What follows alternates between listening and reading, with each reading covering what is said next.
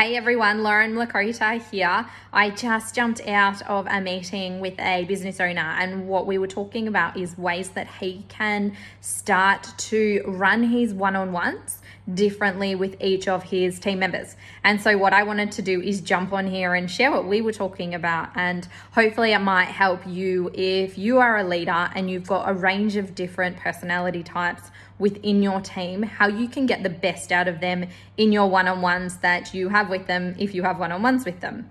So what I'm going to share with you is the 4 different behavior styles and then how you could structure those meetings with them.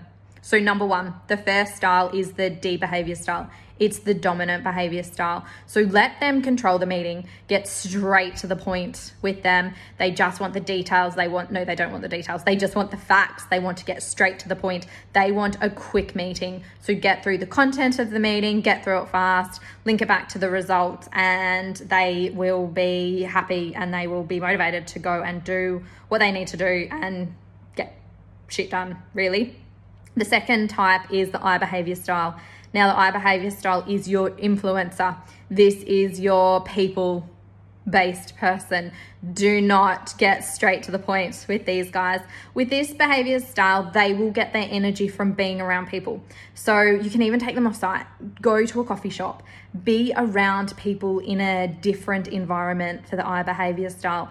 Talk to them about what's going on for them, connect with them on a personal level before you then go into the results or whatever it is from a roles perspective. Really connect with them on a personal level and definitely take them off site. That is a good one for the I behavior style. They love variety. They'll come back energized as a result of doing that.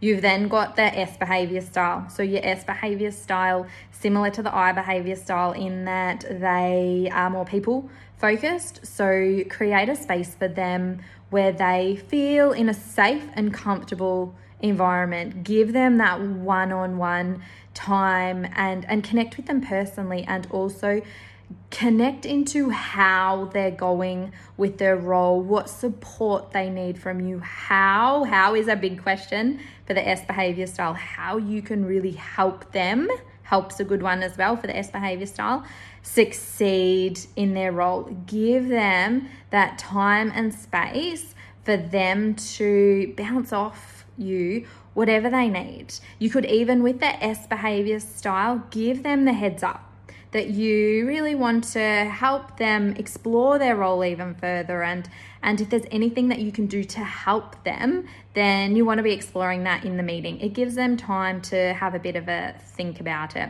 but definitely provide that one-on-one support to them and tap in from a personal perspective.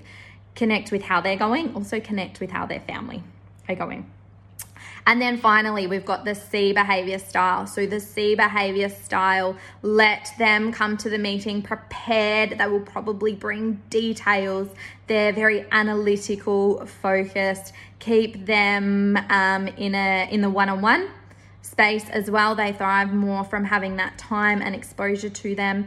Again, give them the heads up that you know, a specific topic that you want to explore, whatever it is that you are specifically exploring in that meeting, let them know. Give them the time to prepare, and give them your time and energy, similar to the S, to ask you questions.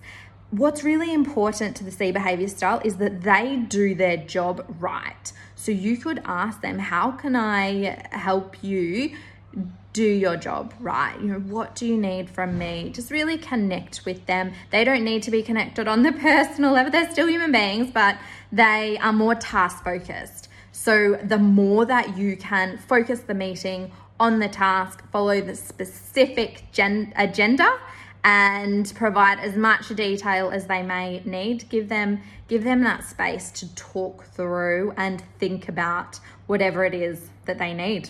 So if you are a leader, there are 4 different ways there to approach your one-on-ones with your team. And as you can see, we all communicate differently and we all have different needs. So give this a go. I'd love to hear how it goes for you. And until then, have a wonderful day.